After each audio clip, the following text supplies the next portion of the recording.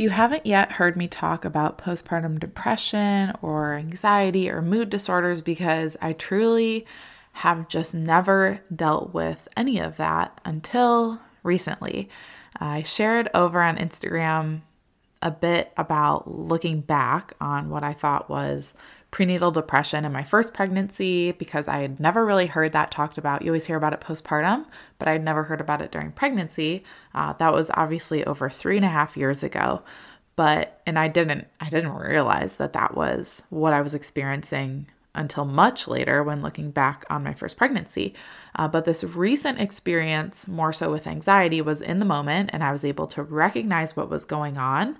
So I'm going to share what went down, how I think I was triggered, what kind of caused that, how I noticed it was happening, and what I did to combat that because I'm in a great place now mentally. It felt like a momentary thing.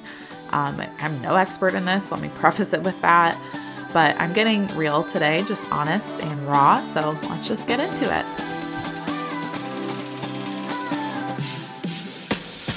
Hey mama, welcome to the Tough Love Mom Podcast. I know you're here because you're ready to get consistent and finally lose that weight, and you're not afraid of a little tough love. You know what to do to lose weight, but following through on those things feels impossible. You wish you could just feel like your strong, confident self again and want to be a good example for your little ones, but you get thrown off by mom guilt and the unpredictability of motherhood. It's frustrating. Taking on your journey postpartum is hard, but it's not impossible. Hey, I'm Liz, and I've been where you are. I gained a lot of weight in my pregnancies, 90 pounds and then 60 pounds. I needed to lose that weight to take control of my health and honestly just wanted to feel like myself again.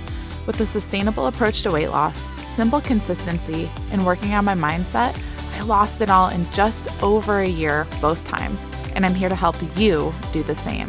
I believe that we have an ingrained ability to figure out what we need to do, make it happen, and do it in a way that awes the world. If you're ready to stop falling off the wagon, create solid routine and healthy habits, and finally feel your best inside and out, all while enjoying dino nuggets on your salad, you are in the right place. We're about to transform your journey, my friend. Get pumped up. It is tough love time. Okay, real quick, I think this is hilarious, but you're so late in the mood, I guess. But it's Tuesday, but it's also like the number 2, Tuesday. Okay, I just came up with the fact it's February, so 22nd, 2022, and it's a Tuesday. It's just cracking me up. So I thought I'd just put a little smile on your face and lighten the mood a little bit before we get into this deep topic. So let's get into story time. A few weeks ago, I was having trouble falling asleep. Like major trouble falling asleep. And that's never an issue for me. I mean, never. And it was difficult to the point where my chest was feeling heavy. I would be on the verge of sleep and then I'd like gasp for air. I had a tight feeling in my throat throughout the day. And I'd honestly never felt all those things at once. So how did I come to the conclusion that yes, this was indeed anxiety or anxiousness, and I do not have to fall victim to it? How did I face that and overcome this feeling and not just brush it under the rug and carry on? Because I can do that often with feelings.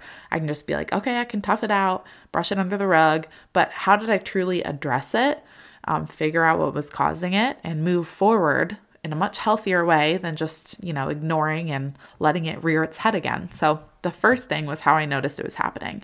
I reached out. Instead of going inside and going solo and trying to take it all on my own, I reached out to a couple of really close friends and asked for prayer. There's another friend of mine who she's a Christian and a mom and a fellow podcaster in a very similar season that I'm in, who I knew had experience with anxiety and had faced it and taken it on in a way that I was like, okay, she's in a really good place and I know the way she handles things. So, taking it from a place of like, I'm a victor over this. I can take this on. It will be okay. I really respected the way she handled it and talks about it now. And so I reached out to her as well. And I got some really awesome guidance and encouragement. And what I learned, because we were talking about this, and she said that nighttime is the time when your brain slows down. And I don't know if you know me or can kind of tell by just watching me on Instagram or listening to the podcast, I have a lot of ideas all the time. I'm kind of nonstop, which is definitely has its downsides. But at nighttime, your brain slows down enough that with all that I had going on, Casey was gone at the time. I'm doing some things to optimize the podcast right now, and it's a lot of work. It's really good work. I'm loving doing it, but each week I'm learning so much and implementing so much and being held accountable to it, which is really good, but it's a lot of work, and I had a lot on my plate, and this bout of physical manifestation of anxiety started the day that I was assigned one of those kind of new batches of work. My plate was very full. Again, I was going nonstop, solo parenting, especially that specific week. It just felt like a lot. My mom had left, so I didn't have her support. I was like, back into, okay, solo parenting all the way. Let's take this on. And I was fine during the day doing all the things, but going to sleep, my brain finally had the space to go, holy cow, there is a lot going on right now. And for lack of a better term, I freaked out. My brain just freaked out. And that's how I realized what was going on. Instead of isolating and trying to just handle this all on my own, I reached out for help, for encouragement, for insight from some close friends. What I did to combat that. So after reaching out and asking for help, again, 2 are better than 1. I reached out. I think that's the biggest thing you can take away is don't try to handle everything alone. I asked for prayer. That was huge. I was honestly praying myself to sleep so I could fall asleep on those nights. It was really difficult. And then the biggest thing that I've done since then is I take a step back and I look at my schedule. I look at my to-do list, and I honestly have pared it down. I've gone, okay, what are my priorities right now? What can I do? What can I take off my plate? And I also slowed down mentally. Because like I said, I can go really fast, try to do all the things, and sometimes I just need to slow my mind down. I was focusing on the moment to moment and trying to be more present in everything I was doing. I did a lot of deep breathing. That was something else I noticed. I couldn't get like a breath in all the way.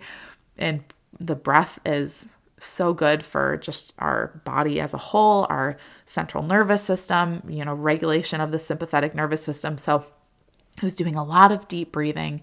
So that was really helpful. And as I headed into each new week with the knowledge that the days that I'm learning more about how to optimize this show, it would be a lot to swallow and it would be a lot of work, but I was able to go in more prepared. I was able to go in trusting in the fact that I'm here right now at the right time and in the right space, and I have the right people around me, and I do have the time to get the important things done. I'm capable of being disciplined to manage my time well. I was reminding myself of that constantly, and simply being aware of what triggered that response in my body and knowing how to manage it moving forward. That in itself was huge. Those 2 simple things, reaching out and asking for help, and then taking the step back to go, okay, what is causing this? And how can I approach it differently so I don't feel this way again and again and again? And like I said, I'm not a professional in this. Obviously, with me, it was more circumstantially induced as opposed to hormone related or anything else. But I know it sounds super simple too, but these were monumental for me in coping with the literal physical manifestations of anxiety in my body, which I had never felt before. Like I've never experienced all those things at the same time. I've never had trouble falling asleep at night. Like I hit the pillow and I'm out within like 3 or 4 minutes. So I'd personally love to hear if you're in a place where you're comfortable sharing what's helped you cope, because I know postpartum depression, anxiety, different postpartum mood disorders are more common and they're more talked about these days, which is so important that it's normalized. But I think there's a fine line between it being normalized and it becoming an identity.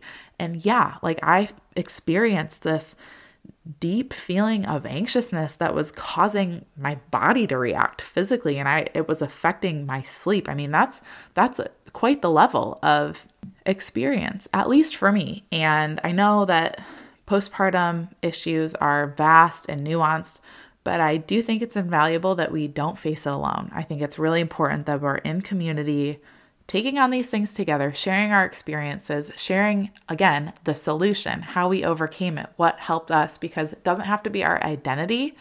It can be part of our story. And that's why I'm sharing this with you today. Like, I'm not going to go brush this under the rug and not share it, because as someone who has never struggled with anxiety in her life before, maybe you're the same way.